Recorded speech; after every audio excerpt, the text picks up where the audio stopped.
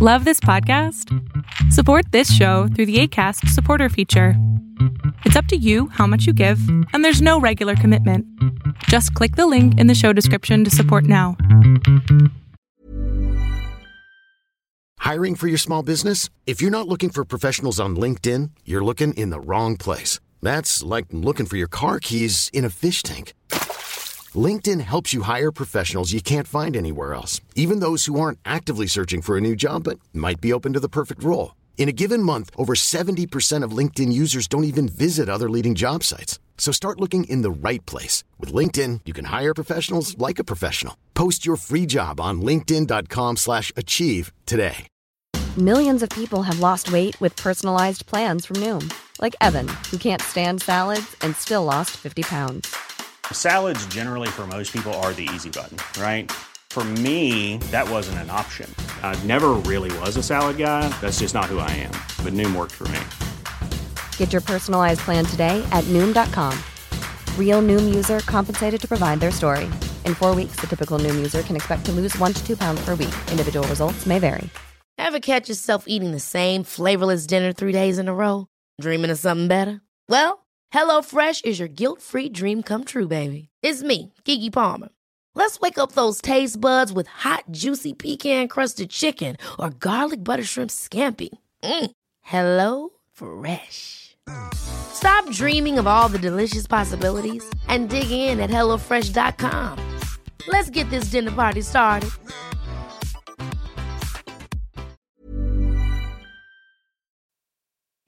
This episode of Baka and Company has a content warning. The anime we are about to discuss has graphic scenes of violence, language not suitable for younger audiences, and scenes that depict gruesome acts of violence. This anime series is recommended for a mature audience. If you have any issues with the above topics that we have mentioned, we recommend you do not continue with this episode. And check us out on Twitter at Bakako Podcast.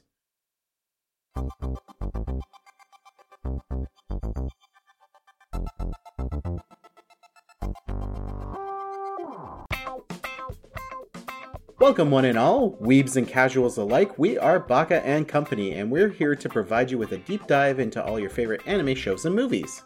We'll talk about both new and old animes, and everything in between. If you have suggestions, please send them our way at Bakako Podcast on Twitter or bakakopodcast@gmail.com. Through our Twitter, you can also reach our Linktree and have a link to our Discord server to talk with us in real time. We also want to thank Akano from SoundCloud for our intro. On this episode, we have myself, Drew Tendo64, and Element. And today we're going to talk about Akudama Drive, a series from 2020, so a more recent series with a lot of fancy animations and great visuals.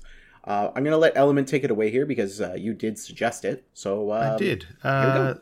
This series popped up on my radar towards the start of that season. I think maybe that was winter season. It was the end of the year, I believe, for 2020.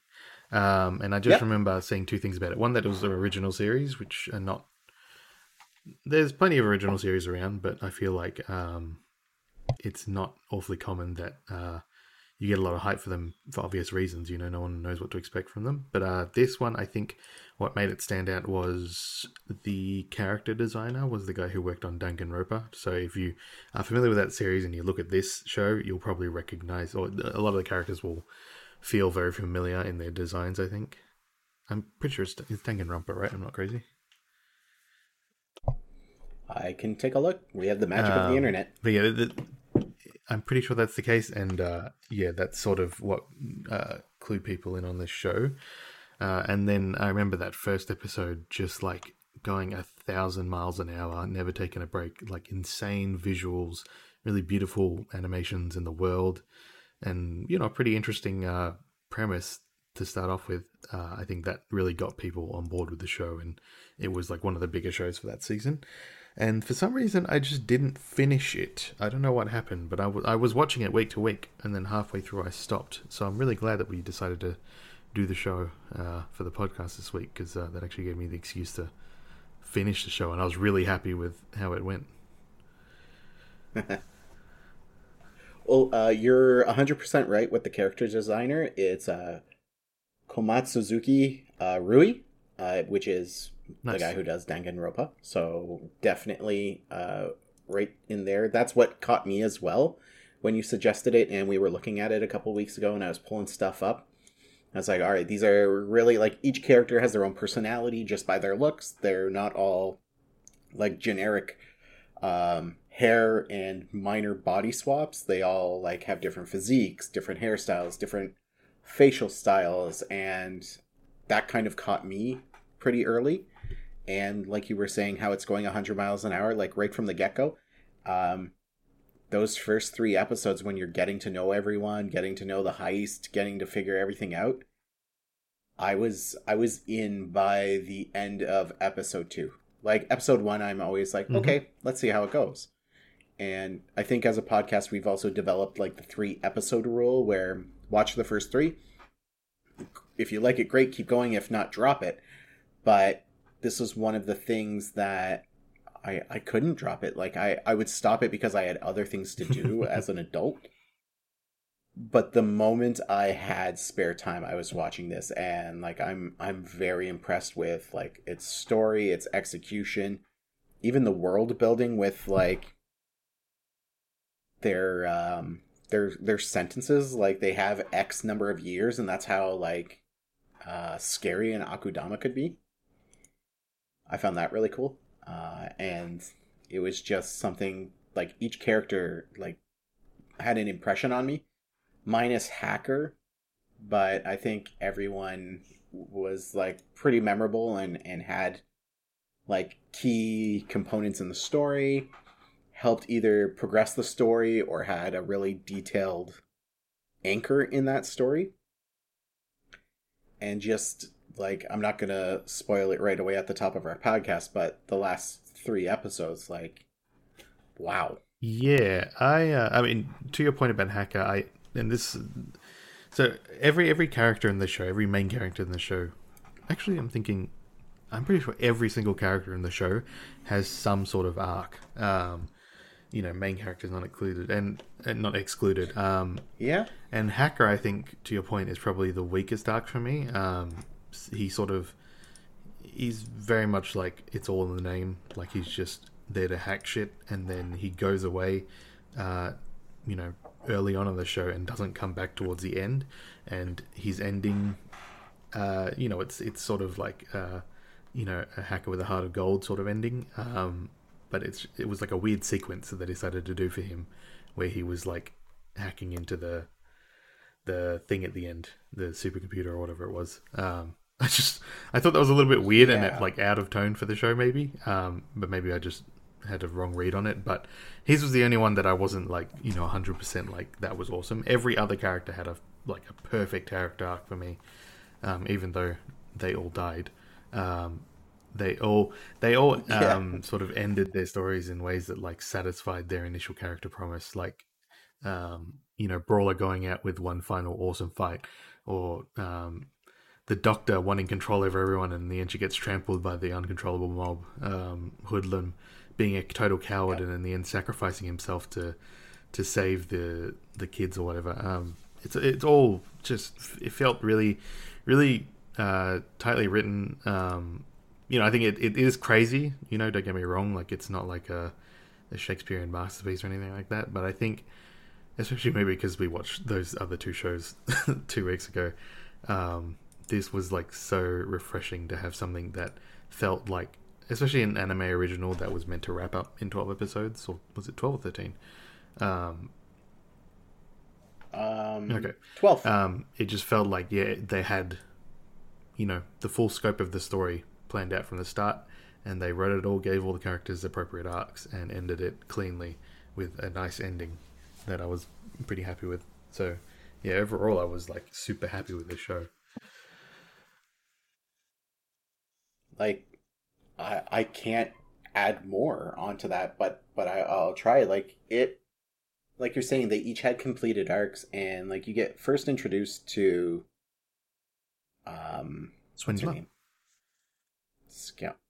Swindler. Yeah, I was going to call her Scoundrel. Swindler, and she's just like an ordinary person trying to carry out her ordinary life.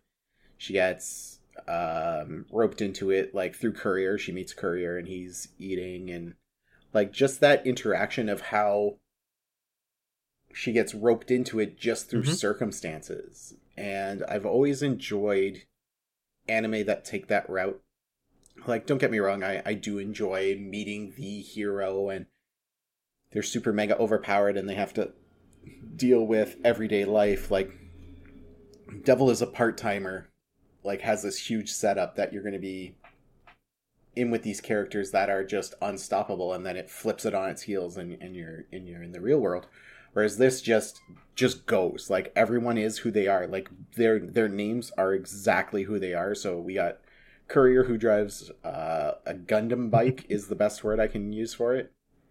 Hacker hacks. Doctor, for whatever reason, has the ability to, like, come back from the dead and surgically reattach herself. Yeah, her abilities were a little bit crazy for a little while there. Like, when she got her head cut off, right? Was it her head or did her neck get cut open? Yeah. No, yeah, sure, so she's got like a little bit of crazy abilities, but it's sort of like, suspension of disbelief compared to everyone else. Again, yeah, it's an anime. And then we have Brawler, who likes to punch shit, and he gets bored if he's not fighting at like the next level. Poor Hoodlum is just a guy who's in jail for 4 years for like tax evasion or whatever he does. We have the super mega ultimate killer, Mr. Cutthroat, who he, like, as the series progressed, like, I did enjoy his character, and like when we first meet him, he's like, yeah, I'm gonna kill you, but maybe not right now. And I was like, okay, maybe he'll have a change of heart throughout the series, and you know what, maybe he'll like kill for good. Absolutely not. Yeah, I was his turn was the biggest shock to me, and it shouldn't have been, but yeah, I thought they were gonna play it, and they sort of did this on the train. Like, even though he's a psycho and he's obviously a bad dude, like, his obsession with Swindler would have her sort of like manipulating him into, essentially protecting her and the kids and stuff. But obviously, at the end of the show, he just becomes a full-on psychopath and tries to kill her. He was I'm trying to think, like, did he say, like, I'm gonna kill you at the start? I can't remember. I believe he did. Like, he got like up really close to her, and he was like, I'm gonna kill you, I'm gonna get you. And then she was like, please don't. That wouldn't be very nice. And he kind of like, he did this thing where he's like, you're right, it wouldn't be. Or someone knocked him out or something and said they were defending him. I can't remember. So he had another sort of, it was a weird arc, but it was a good arc, I think.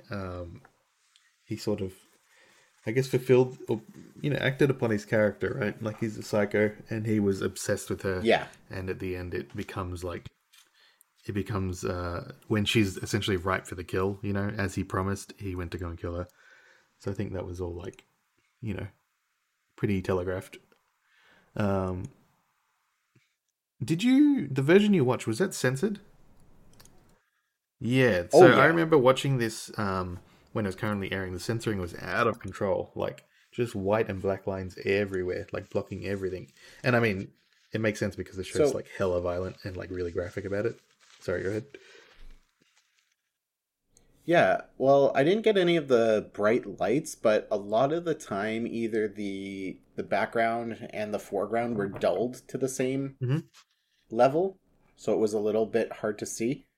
But when Cutthroat goes on his rampage and goes through the police department, or the executioners, and that's another thing here. So although we have these super criminals running around, there's two type of police forces in this world. One is the actual police force, which registers the offenders based on what they do, and the worse you do and the more bad things you do, you become an Akudama, and you're ranked, I believe it's one of those D to S class things, and the more years you have, the worse you are.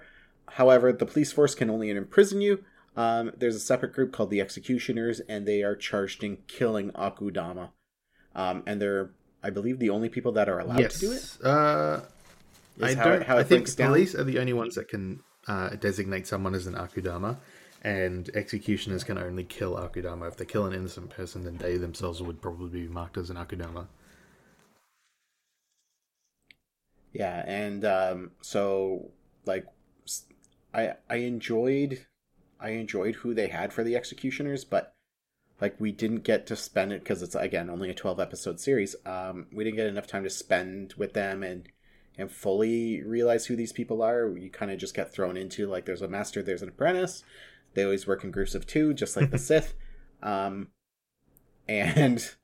again, very similar to the Sith, one always gets like their ambitions get a little too big for themselves and they go off and meet their doom. But I found that even the world building, when they did go back and like, hey, we're executioners, this is our job, we got to stop these Akudama. Like, you look at it and you're like, all right, like legit, this makes sense. But then when we start getting heavier into the plot about the heist, about it being less of a heist, more of a rescue,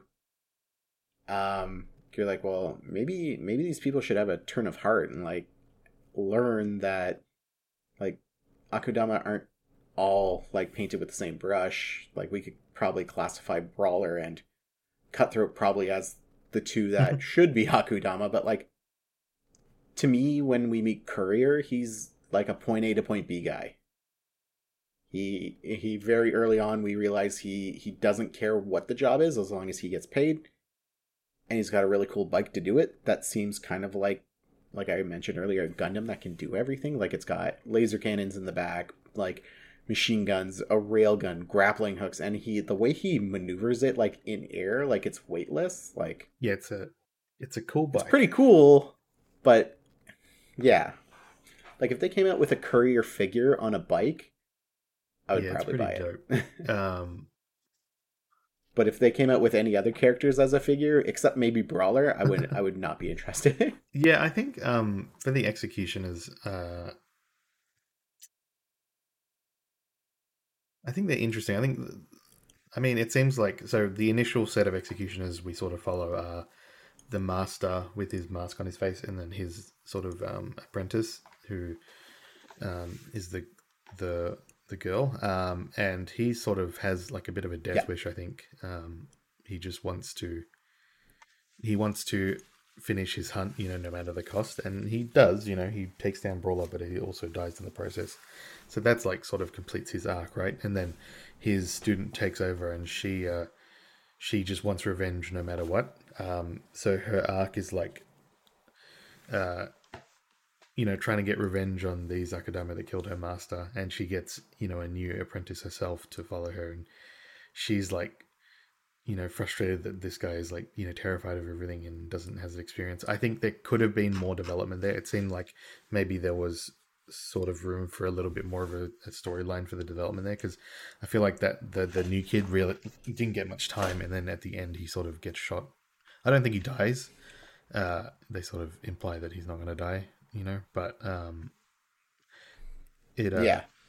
feel like if there was a bit more development, that whole sequence of events might have been more impactful. But the end of her arc is that she finally realizes she doesn't need revenge necessarily. She's there to defend the people. When her boss, essentially loses it and starts categorizing all the innocent people as Akudama, she realizes that this is like pretty fucked up, and this is not what the executioners are about, which is funny because of their name. So I think that whole storyline is pretty decent, but I think it could have used more room to develop. And I think, interestingly enough, so I didn't get to watch this. I couldn't find the extra scenes anywhere, but on the Blu-ray version, well, first of all, everything's uncensored, so that's pretty dope. But also, in the 12th episode, there's I think 5 minutes extra of scenes, and they're all focused around the executioners and like some extra development for them. But I couldn't find those scenes anywhere on like YouTube or anything like that. And obviously, I don't have the Blu-ray, so I couldn't actually tell you what the content of those were. But if I were to guess, from what I read in the comments, they were like dedicated to developing the executioners post the events of the episode. So I guess maybe that would have actually alleviated some of my issues with the lightness of the story there. But I also watched the majority of the show censored, and then the last 3 episodes, I think, I got uncensored. Yes. Really? Which was pretty dope. I think it's a real shame about the censoring. I get why they had to do it, because this show was like insanely violent. I mean, there's one particular moment that's like the most disgusting thing I've seen in a long time. The one with the tuna can. Was that... Oh, yeah, when Swindler and Sister are trying to, like, escape and live for a little bit. That shit was horrifying. Saw that uncensored. Jesus Christ. I also have a thing around eye things, so that messed me up. But it's clear that the show is like really beautifully animated. I mean, we mentioned this at the start, but it's like animation, the art direction, character design, all that stuff is really beautiful. And yeah, it's a shame that a lot of that stuff had to be covered up with like, you know, really ugly black bars and stuff like that because of censoring. But if you do get the opportunity to watch the uncensored version, highly recommend it, assuming you can stomach the violence. Well, we talked about bad CGI a while back with Tanya the Evil. And I found this show did a really good job blending traditional animation, even though a lot of it is cleaned up in computers now, but with actual CGI. Because anytime, like, the bike is doing something crazy, it would switch from being, like, very digital animation to fully CGI. And even the way the billboards are in this show, it's kind of like, imagine a Green Lantern hard light projection where, like, these billboards are coming out at you in 3D. People's, like, images when they show who's wanted as an Akudama, they pop out. And I found none of it really turned me away. I never stopped an episode to, like, scroll back and be like, is that CGI? Is that animation? I think... Where I did that a couple times with Tanya, but overall, this show, like you're saying, it was executed in such a good way, and I'm very sad that it is only 12 episodes. I didn't want to talk about the CG stuff because I never had an issue with CG. When it's bad, it's very noticeable, and that sucks. But you know, the idea that a show has CG, therefore I'm going to turn off the show, is absurd to me. One, you know, nowadays a lot of 2D animation is done on the computer as well, and two, it's just, you know, just like any other tool, you know, people can be good or bad at it. And I think especially, you know, from the 2010s to the mid, you know, up to 2015 and a little later than that, I think people were just figuring out how they wanted to use, you know, CG. And a lot of the times the problem is because it's cheaper to do than 2D, studios that run out of budget will lean on the CG stuff to sort of get them through an episode. And that's why it always looks so shit, is because it's literally there because they ran out of money, sort of thing. But when you have a show like this, where it's clear that they obviously had the full scope planned, they had the budget for it, they weren't rushed in any way, everything was, you know, it was all complete. It was a complete show. There wasn't any, you know, budget issues or scheduling issues, anything like that. This is where you can see, like, I mean, the bike, I don't think it's ever 2D. It's always a CG object. That is... I think it is so. Always I CG? have to go back and look at it again, but I'm pretty sure that the bike is always CG. And, you know, especially when he's, like, you know, maneuvering and stuff, that's obviously CG. When he's moving throughout the city or whatever, you know, there's all these crazy shots of the camera swinging around and stuff like that. And it's only possible because of CG animation. Like, the whole city is CG in that instance, even though maybe the textures on the buildings are 2D. You know, like you said, even the billboards and stuff, those are all like CG projections, and they look really beautiful. It really brings the city to life. A lot of that stuff. So I think CG just gets a bad rap because of the situations it tends to be employed. But when you have a show like this where it's obviously been planned in from the start and everything's budgeted correctly, you get a beautiful product like this, and the CG it's a complementary feature and not a detriment to the show. And I think that's the case with. I think as of recently, like the last, you know, 2 years or so, or couple of years, this has definitely been the case more and more. Mm-hmm. There's still going to be shows like, God, the most recent season of Overlord, which is, I think, 2 years ago now, or something like that, had awful CG, but that was clearly because they just didn't have the budget to do those scenes with 2D, and, you know, it showed because the CG looked like garbage, and that really, like, soured people on the season as a whole. But then you've got shows like Hoseki no Kuni. I can't remember the English name for it now. The gem one that we watched, where the studio. Okay, Land of the Lustrous. Where the studio is obviously like experts in CG animation, and the whole show is built that way. That show is beautiful, and the animation is beautiful. You know, it's just a matter of how the tool is used, and not just the tool itself is bad. That's what I'm trying to say, I guess.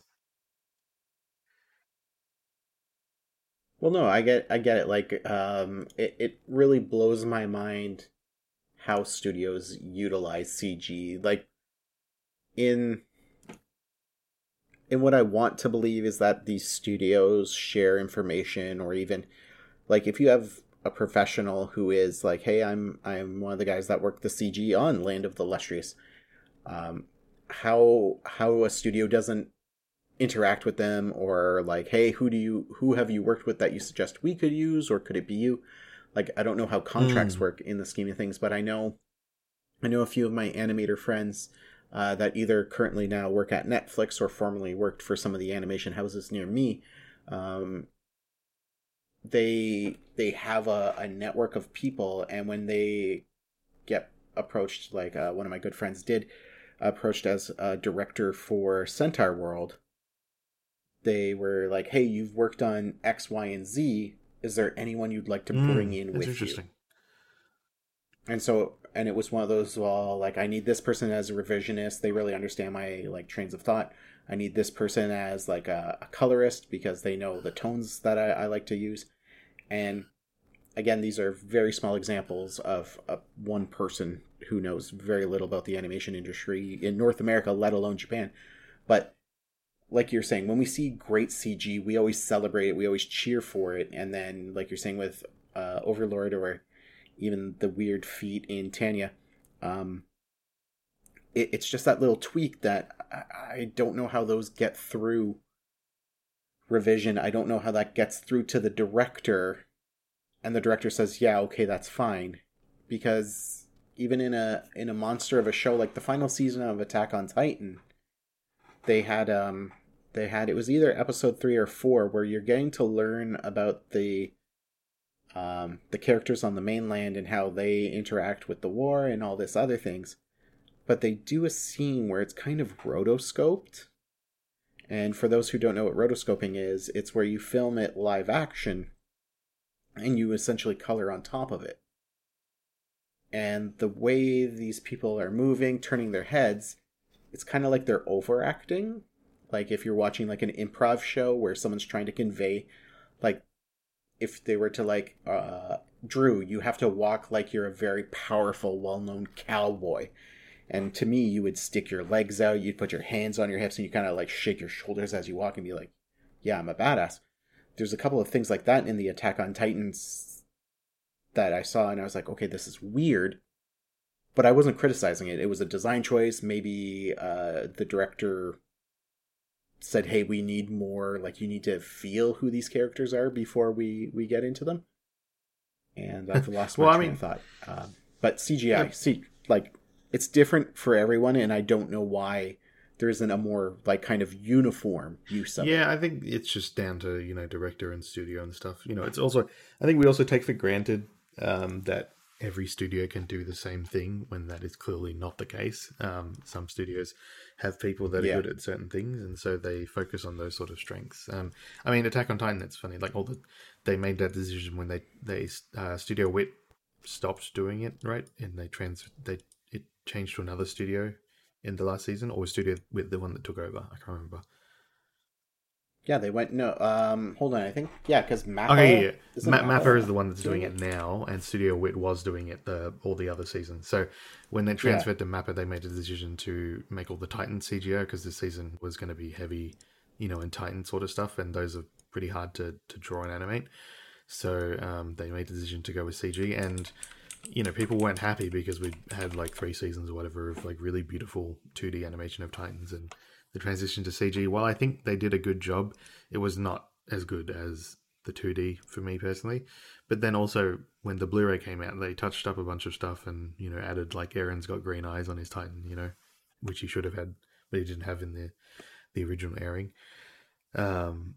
Stuff like that. So, Yeah, I think it's growing pains, you know. I think the industry's still developing and they've gotten much better at it, but it's still not it's not on par with 2D animation, and how could it, because 2D animation's been around for, you know, half a century or whatever it is, longer, and CG's only been around for 20 years or whatever it is, in, you know, used in this sort of production aspect. So yeah, it's just, you know, a time thing. It'll get better, I'm sure.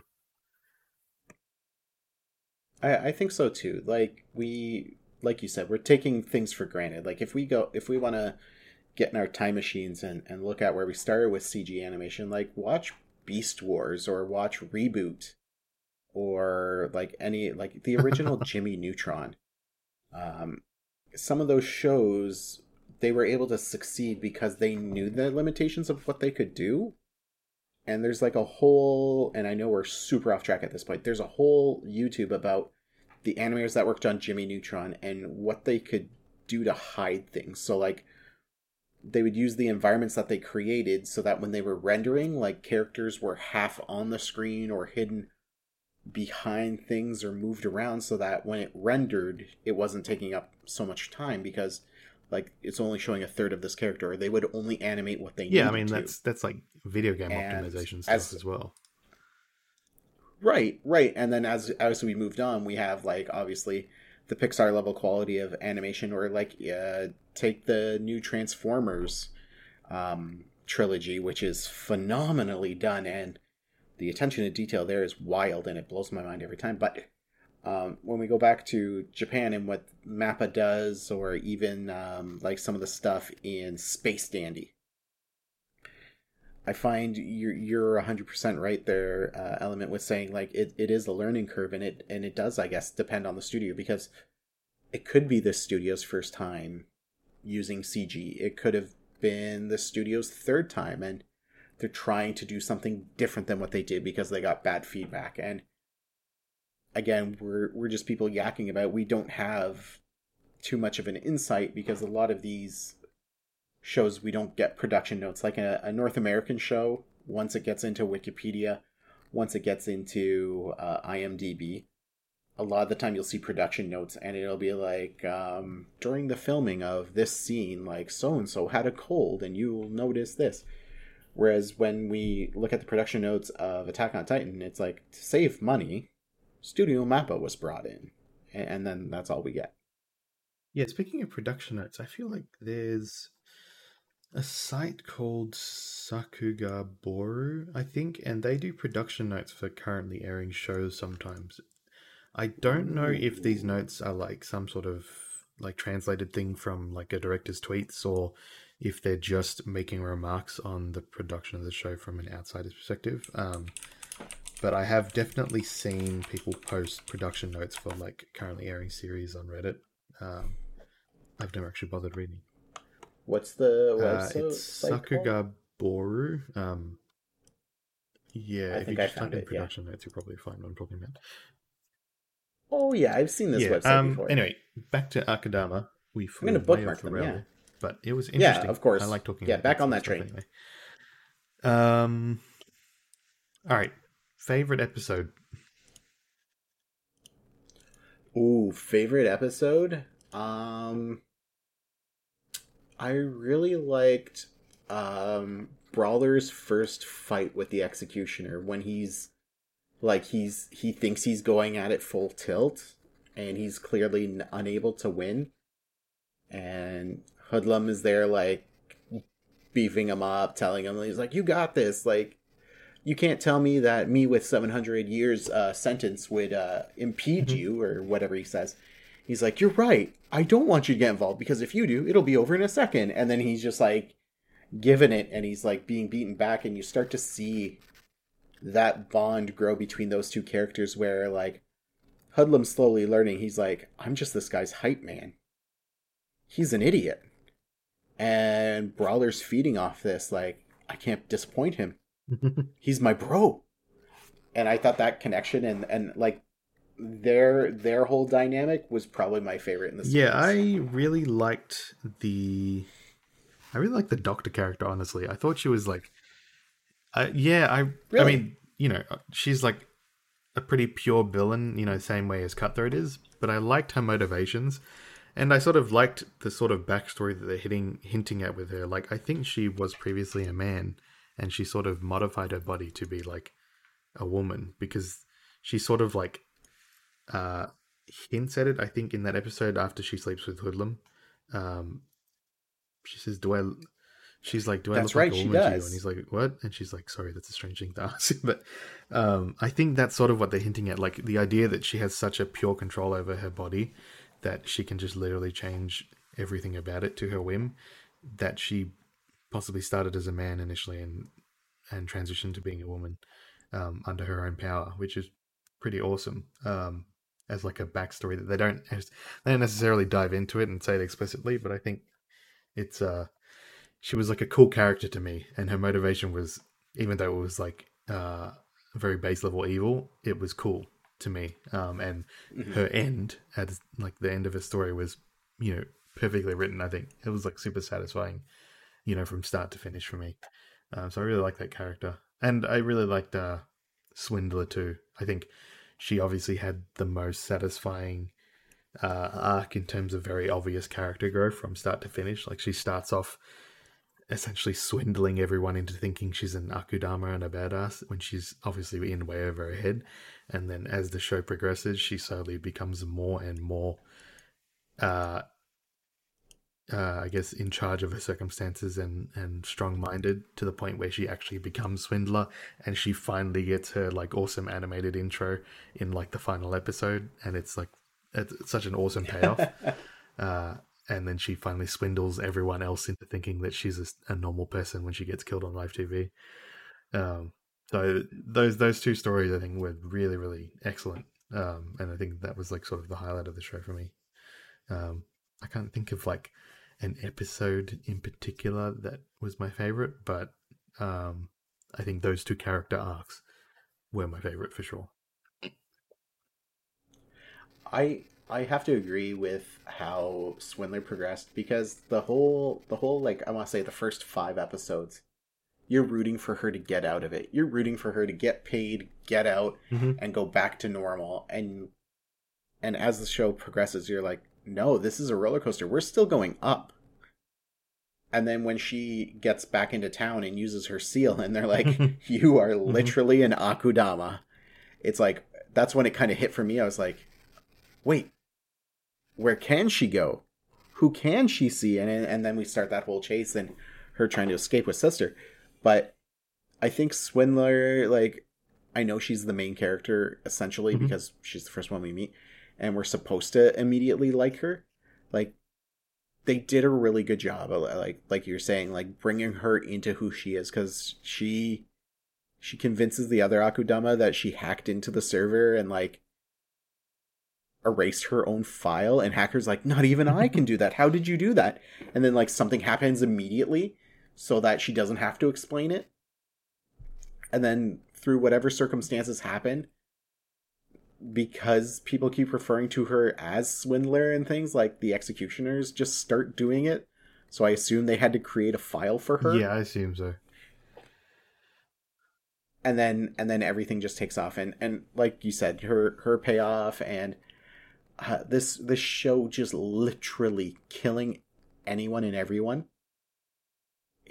It's not done a lot. Like, I know it's an original show and it was animated to be this long and be a one shot, but I haven't experienced a show that was so ready to kill off characters. I have, actually. Since like I have the perfect example, because this is how not to do it, because I watched a show called Akame ga Kill, and it started off strong. I thought, it had a sort of I guess it was one of the first shows I watched that had that sort of like shocking twist where you just didn't see it coming. Like, it started off being like the main character was like a cool hero guy, and he was going to a new town to start his adventure, and then some super fucked up shit happens, and he's like, fucking traumatized about it, and then he joins, a group of like-minded sort of heroes, I guess. And then throughout the course of the show, over the, I can't remember if it's a 12 or 20 episode sort of season, but over the course of the whole run of the show, pretty much everyone dies. Or actually, everyone does die except for one character, I think. And Yeah. I felt like a lot of their deaths just weren't satisfying or were done for shock value. You know, it was just like a shocking thing that happened and it came out of nowhere and it wasn't satisfying or wrapping up in their character arc or anything like that for a lot of them. That's an example of a show that just kills characters for shock value. And by the end, I was just like, yeah, whatever, kill them all, I don't care. Whereas this show is the opposite, where every character there's a clear character arc in mind. And it's sort of like all really well written to wrap up nicely in that window. So it's sort of like the perfect comparison for me, like comparing that show to this show, how they handle character deaths, I guess. No, I remember watching I think the first 13 or so episodes. And then I remember they killed off a couple people that I was fond of, and I was like, oh, this isn't fun anymore. But, like, now that that was before I got hard into Attack on Titan. Attack on Titan's like, you love this character? They're dead! Yes, that's a good example, though. Attack on Titan also does, shock value stuff, right? But I think they set it up correctly in their world that there's an expectation that everyone can die. These people, even though they're main characters or we know them, they're not, like, superpowered heroes necessarily. Maybe current season notwithstanding. But I think especially that first season and the second season maybe, they definitely established that like these are just humans in this insane situation and people are going to die. So when people do die, it's not like, well, that was bullshit. It's more like, yep, that shit'll happen. Fucking bad luck. But that's what it is. Did you also notice bad luck that you're the episode names for the show? Did you notice those? They're all named after movies. Like episode 1 is 7, and it's like literally 7 like the movie, like SE the number 7EN. And then episode 2 is Reservoir Dogs. Episode 3 Mission Impossible. And now I remember. I didn't notice anything obvious. I haven't seen like half of the movies that the episodes are named after, but the only thing that really stood out to me was The Shining, episode 9, which is the one where Cutthroat goes through the executioner HQ and kills everyone. And he goes. Yep, and he does the Shining door. reference, and then he gets stuck in the door, which is pretty funny. But that was like the one I was like, "Holy shit, that's a Shining reference!" And then I looked at the episode name, and it's called The Shining, and I'm like, "Wait." So I went through and looked at all the other episodes, and I'm like, "Oh my god, they're all named after movies." I guess I didn't notice any other references, maybe because I hadn't seen a lot of the movies. The only thing maybe I would have noticed is episode 3 was Mission Impossible. I'm trying to think, like, was there anything obvious that stood out? I can't remember what happened in episode 3. But yeah. Now I understand the reference to Speed, because they were on the train's going into that decontamination zone, and the only option they have is to get off of it. But Dead Man Walking's the one, I believe, with Brawler dying. That sounds right. Episode 5, and then 6, Brother. They lose, or they get in touch with Brother and all that stuff. But no, that's a cool Easter egg. Now that I see like the naming convention versus how it matches up, because that's wildly smart and not enough places. It's fun. I guess the director or whatever is a big fan of those movies and sort of planned it around having some sort of small reference to everything, and The Shining obviously being like the big reference, which is very obvious and in your face. But yeah, I'd be curious to see what the other references were, assuming that every episode had something. What did you think of the ending? How everything sort of wrapped up. Where I love hate it. So the last episode where we have like Courier doing that cool bike stuff as the tower falls, and like the bike's overheating, and you're finally like seeing that he has limits, and everything explodes. The city's in chaos, the executioners, and then just seeing the kids run, and how it's a flashback to what Swindler was seeing as she died, was like bittersweet. Like, I wanted a more concrete ending. I know the kids were built to be who they were because of science, but we never really get to see Kanto. We never get to see where this kid's destination is. We never get to see the resolution of their story and them achieving where they wanted to go. Like, we don't get like a little epilogue, but we saw Kanto. I mean, that was it episode 10 or episode 11? Like, the big twist being that Kanto doesn't exist. And that's right. Yeah. Yeah, it's all just... The way it works is that the train goes across the wasteland, and while you're going across the wasteland, you go into like a dream world, and the train separates your mind from your body and uploads your consciousness, I guess, to like a digital form. And then when you get to Kanto, you just get uploaded into the supercomputer to live in like essentially heaven in a computer forever. And that's what happened to all the people of Kanto. There's no one actually there. It's just all... That makes... Yeah, it's them getting more... Yeah, it's all them in the computer. And and the kids were designed to provide essentially eternal parts for the machine to live on in, so that those people in Kanto can live forever, sort of thing. Okay, so I knew I skipped an episode. Yeah, so but I think I skipped 11. That's crazy. You should definitely not have skipped any episodes. Yeah. No, like I thought I went through them all, but it feels like I'm missing something. But yeah, the ending is it's ambiguous on one hand, like you don't know how they ended up, there's not like a concrete, like they arrive at a hidden village in the mountains and they're going to live happily ever after. But I also think it was concrete enough that that they got away. At least that's what I think in my mind. Everyone's sacrifice leads to them getting away and being free, and we know that they live forever because of their design, and they can't be injured. So I guess they'll figure it out somehow, I guess, away from the city and away from, the people that were after them. That's sort of what I took away from it. I think I was so happy with how everything else in the show wrapped up that I was okay with the show taking this liberty and giving the sort of mildly ambiguous ending to the kids, because I think it sort of it will just fit for me. But I can get, if you're the sort of person that wants more concrete answers, that totally makes sense. Yeah. Well, I guess we kind of wrapped up there, but is this an anime? Like, I know you recommended it to us to watch, but we always talk about, we have like the new fans to anime, the experienced fans, and then we have our hardcore fans. Do you think this is a universal anime that those three groups would enjoy, or do you think it's one of those things you would hold back until you knew someone better? I think at a baseline, I would have to know that they're okay with violence, because it is a very violent show. So yeah, I think that's like baseline. I think I could recommend this to someone that isn't necessarily an anime veteran, as long as I knew they were going to go in with an open mind, because I'm just trying to run through the show in my head, and I'm trying to think, like, I don't feel like the show was overly tropey in anime stuff. Like, there wasn't... I think maybe some character designs were a little bit, like, extreme and stuff, like the Doctor, for example. But I don't think that's, like... I don't think it was egregious, at least to my eyes. And they didn't really lean on any super off-putting anime tropes, I don't think. I think it's...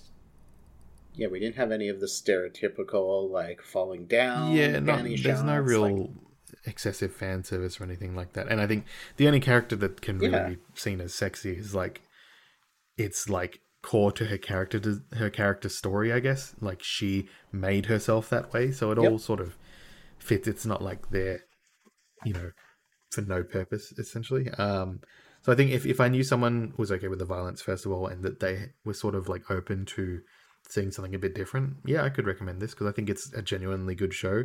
I think it's crazy, and you'd have to, like, pay attention to keep up with everything that's going on, and it's sort of maybe information or visual overload sometimes, but yeah, it's very, like, it's like the city scenes when they're on the airship bus, that whole thing, like, it's so beautiful. Like, they do a good job building an environment that you can get into, and I was hooked the second episode. So with our review here and talk about Akudama Drive done, we're going to get into what we want to watch next week.